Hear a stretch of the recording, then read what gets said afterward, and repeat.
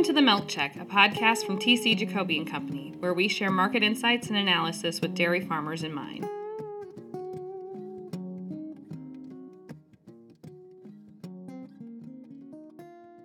Hi, everybody, and welcome to the Milk Check. This month, we recorded our monthly mass balance and charting meeting. It is a monthly meeting that we hold internally, where our whole trading team gets together. We look at the milk production and cold storage reports, and we look at some of the technical charts, and we share our opinions about what we think this data is telling us and what we think this data is predicting about what will happen in the future. We had some really interesting discussions this month. I think you'll really enjoy eavesdropping into these discussions. It was a long meeting. It was an hour long, but it was a really good meeting. So what we've decided to do this month is split it into two parts. And the second part is what we call our charting meeting, led by Jacob Menge, our risk manager and trading strategy director, who talked about some of the technical charts and what they're telling us about our dairy markets and even other markets, such as the interest rate markets. It was a great discussion. I hope you enjoy it. Thanks for listening in. So I'm going to start kind of outside of dairy and move rapidly into dairy here. But there's kind of a common theme at ADPI and before. And a lot of it was, surrounding the dairy farmer and kind of the tough headwinds they're facing here. You've got rising interest rates, you've got rising input costs. And at first glance, you're going to say, hey, if I'm a dairy farmer that maybe is getting close to retirement, maybe now's the time to just get out. And again, at first glance, that passes the sniff test. The problem is there's interest rates and then there's real interest rates. And while interest rates have been rising, which is our little black line right here, as has inflation, which is our red line, real interest rates have been dropping. And I'll zoom back out a little bit more here. We have not been at these kinds of levels since the inflation eras in the late 70s and early 80s. We are actually lower on real interest rate terms than we were back then. And so in these real interest rate environments, you tend to want to continue to invest. If you're a business, that is telling you just keep pouring money into buying machines, right? In your economics textbooks, they always frame it as machines, buy the machine to produce the output. And that output is making you more money than you are not making by just capitalizing on interest rates. Opportunity cost, pretty basic there. Those economics should apply to farms as well, right? You have a machine. It just happens to be a living, breathing machine called a cow. But you're facing kind of this classic economics example of real interest rates are telling us, invest in your machine to make your product. And a really good example of that right now is happening over in crude oil. So we have the crack spread here, and it's a traditional 3-2-1 crack spread where they're basically saying, if you buy 3 barrels of crude and turn it into 2 barrels of gasoline and 1 barrel of diesel, how much money are you making? And the answer is basically more money than ever before. They are making tons of money. So even though their input costs have increased, like you've seen increases on corn, you've seen increases in oil, it's manifesting itself as crazy margins. And I am not at all suggesting that that is the case for every farmer everywhere. And I am not as ignorant as that. But big picture here, if you are taking inputs and converting it to an output as a business, real interest rates are saying, keep doing that, increase your capacity, et cetera, et cetera. So I think this is kind of an interesting phenomenon. And again, I'm kind of outside dairy here. I'm showing oil, but I really do think you should have some faith in the numbers, and it's saying there's no better place for your dollar versus investing and increasing your capacity here. Hey, Jay. Yeah. Quick question. Is it possible that the data that they're using to create these graphs has a lag, and so you're not actually seeing the real prices and prices making higher? On the crack spread or on the interest rates? I think more of the interest rates probably is where I'd apply it. I mean, this one's really easy, right? It's showing the current inflation rate is just shy 8%, and it's showing the nominal interest rate is between 1 closer to 2. I mean, we know that's right. Those numbers are really easy. And the way you get to negative real interest rates is just subtract your inflation less your nominal, and you wind up with your real interest rate, or vice versa. So no, I know these numbers are pretty much right. I won't say I vetted this all the way back through here, but this looks how I'd expect it to look. We did go negative real rates.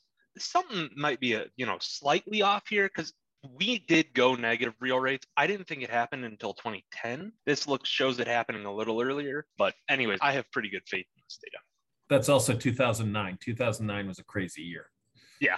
So yeah, that was just kind of my introduction here. There's one last thing I'll touch before we go to the kind of usual charts, and that is Ted mentioned recession. We had a lot of talk about recession, and if we do get one, how it will impact markets. I think, yeah, recession is going to be probably the fastest way to take the edge off inflation and these red hot markets. The broader markets, so this is including equities, commodities, et cetera, certain signals are discounting the chance of inflation. There are others. The classic one here is the yield curve. We went negative. We had a yield curve inversion back on April 1st. We have bounced way off of that. We basically retraced back to where we were a month ago. Now it's showing weakness again. It's volatile. That's really the takeaway from this year. It's volatile on these recession predictions, but that's something to look for. The market doesn't seem to think it's imminent, but when you talk to people out in the real world, some are maybe contending that, hey, we could be in it, and that absolutely could be true. Some are saying it won't happen for 3 years. So kind of mixed signals in the market there. Anything on that stuff before I go to the kind of more normal charts? Jacob, just a question. The first graph showing the negative real rates. Sure. Is that also a reflection of the market's view that the current inflation event is temporary, or am I trying to read too much into that? That is beyond the scope of what I would even hazard a guess at. Because you do have to remember that really half of the equation of the real interest rates is essentially dictated by the Fed. The market isn't even having any kind of opinion on that. Now, I'm going to give one example here. The market has an opinion on it in this sense. In Nigeria, in the 70s and 80s, the government of Nigeria basically set these interest rates. But the interest rates on the real world were completely disjointed from what the government's interest rates were. There was like this black market of interest rates. If you were to start seeing that, it's not going to happen in the US, I'd say. But if you were to start seeing that, right, then yes, the market would be taking an opinion on this. I just don't know that the market really has any say in this, outside of consumers and inflation and all of that. It was a dodgy answer, but that's best as I can give you, unfortunately. Okay. All right. I'm going to think about that for a while. All right. It also looks like it takes years to correct, right? Yes. Again, could the Fed wave its magic wand, tomorrow and dramatically change what real interest rates are? Yeah. But this is typically a pretty slow moving thing. And we can go back more here. Back in the 40s, war tends to do funny things. So that was maybe a quicker correction. But otherwise, this is a slow moving beast. I was on that Hordes Dairyman live stream yesterday with Mike Brown and Ted Galloway and Andy Novakovic. And what was interesting was Dr. Novakovic mentioned that what we're experiencing today with regards to inflation was a lot more like what happened in the 1940s and early 50s than what happened in the 70s. And in looking at this graph, you can see it. Yeah, I agree with that statement completely. I haven't heard many people make the argument, but I agree with it. One other thing just regarding recession risk that I did forget to mention, we've seen equities kind of faltering lately. And I think that might be a leading reason that people are discussing, hey, are we in the middle of a recession right now? I personally think that's because the so-called Fed put is probably gone. The Fed put is just people assume that equities start really going south. The Fed's going to step in to bail it out. I think the broader market has kind of accepted the fact that the Fed doesn't have many good tools left in its tool chest here to potentially bail the market out. And so that Fed put is gone. And so maybe there's some risk premium being taken off the market. And so maybe I just don't like equities faltering as an example of maybe we're in recession already. But that was my last point on that. Over to dairy charts. Really, besides non-fat, I don't have much to comment on here. Biggest thing I'm going to show on class 3 is really the class 3, class 4 spread. This is a weekly chart, so this is going back to 2019. We got pretty darn premium class 4 to class 3, $3.50 at the beginning of the year. That has erased. We're pretty much dead even now. That was a pretty quick about face, and obviously that was thanks to class 4 coming off while class 3's kind of hung in there. We'll touch on that again later, but that was interesting on the class 3, class 4 side. Class 3 itself is hanging out near these highs. It hasn't broken its 10-day moving average pretty much since last November. So yeah, we've had a small pullback on cheese and thus class 3 lately, but it's hanging in there strong. I'll show the cheese chart, I guess. It looks a little bit different. It has basically hit this 240 level that it hit twice in 2020, hasn't broken it. So that seems to be some kind of good resistance number for now. We'll see if that gets broken. Over to butter, I really don't have any comment on butter. We've been hanging above the 250 line for long enough now that I probably think 250 is a very strong support level. There's nothing in the tea leaves to me that's telling us where it would go to if we do go up in price here. So not much of a comment on butter. We got whey here. Whey is probably the powders. Whey and non-fat definitely are the two most interesting charts going on.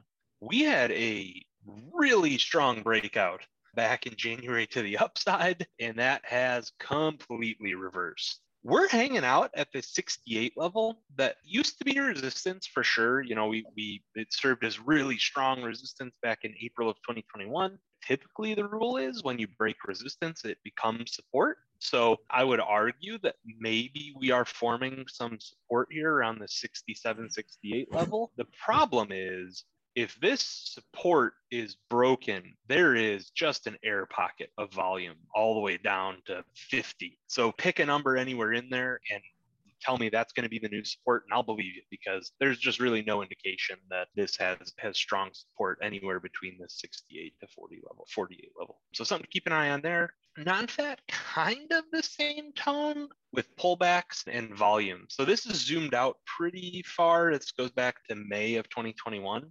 We've come off our highs a bit, but we're on this support level of 174, 175. It looks pretty darn good to me. We had really good volume all the way between 173 and 185. Like with whey, the caution here is if we break this support, it's an air pocket. I mean, there is almost no volume between 173 and 161. It blasted through that on the way up. That typically means on the way down, it won't find much support. So something to keep an eye on, very similar to whey. We're going to zoom out on non-fat just to put some perspective on this massive run up. We got really extended away from this previous nice and steady upward trend line. Could I see us pulling back to this upper 160s level? I guess I need to draw it so everyone knows what the heck I'm visualizing in my mind. But could I see a pullback somewhere to, up in here? Maybe.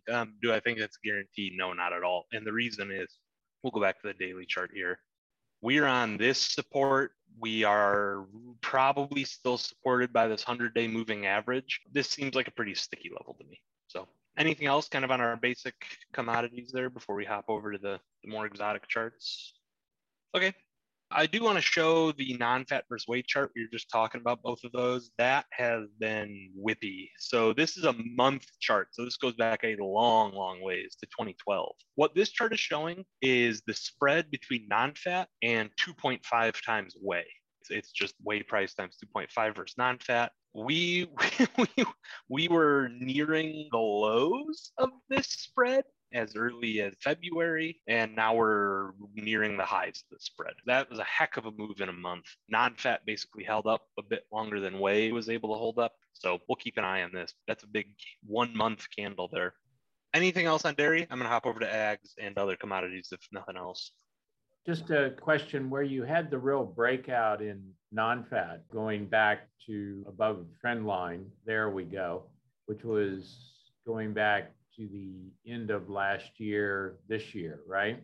Yep. That was more the rest of the world moving up ahead of us? Yes, I would say that is largely true.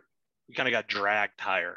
There's one other thing. We're going to cheat and look at the dollar index here, but we were roughly here. So the dollar had appreciated a bit at the end of the year. That's good appreciation, but it didn't have this latest really big leg up. We moved from 96.5 to $1.03 basically in the last 2 months. So the headwinds weren't there on the dollar strength back in November, December, January. So I think that made that move higher on.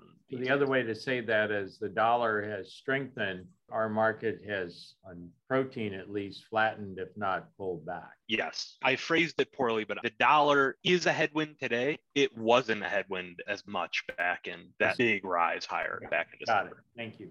Okay, here's corn. So I did new crop corn and old crop soybeans just to kind of give perspective. This is a month chart, so we're pulled way back. This goes back to 2001. I just wanted to show everybody how meteoric this rise has been. It looked like we were stalling out for a time, and then early February we start moving higher, and then the situation in Ukraine gave us a whole other leg up. So new crop at 751. That is a big, big number. We've seen this back in 2012, but again, this is just for such different reasons. This seems more sustainable. I'll say that. Can you go back to the corn 1 second? I wanted to point out that when we reach those levels, it hasn't lasted for too long and the correction has been pretty steep. So that's something that could happen this time around, maybe. Keep our eyes out. Soybeans, same general feel. We're pretty much at those highs. Soybeans haven't been quite as impacted by Ukraine. And the only reason I say that is we made a high somewhat close to where we're at on beans back in May last year. And so the run up on soybeans has just been a bit different. But again, this is old crop beans. So just note that. I'm going to hop over. We did talk about this dollar index. This obviously is very important for what's been going on recently with our commodity prices. And I would stress especially the international ones like the powders. This massive move higher in the dollar has not been helpful to our export prices. So that could explain a bit of the weakness lately. I think the last one really to talk about maybe is just commodities as a whole. I wanted to give perspective on this. So this is a commodity basket. This includes energies, metals, grains, you name it.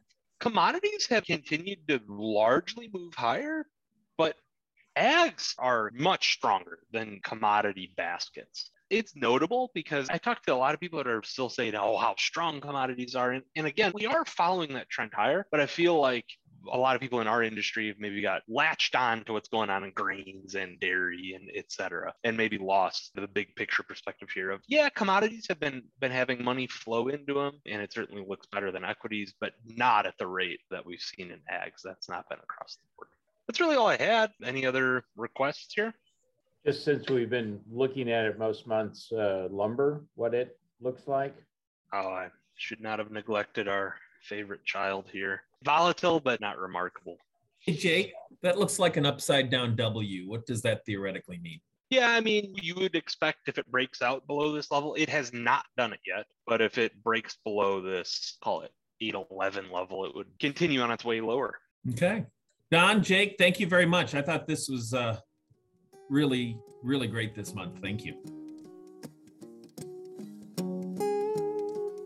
We welcome your participation in the Milk Check. If you have comments to share or questions you want answered, send an email to podcast@jacoby.com. Our theme music is composed and performed by Phil Kagi. The Milk Check is a production of TC Jacoby and Company.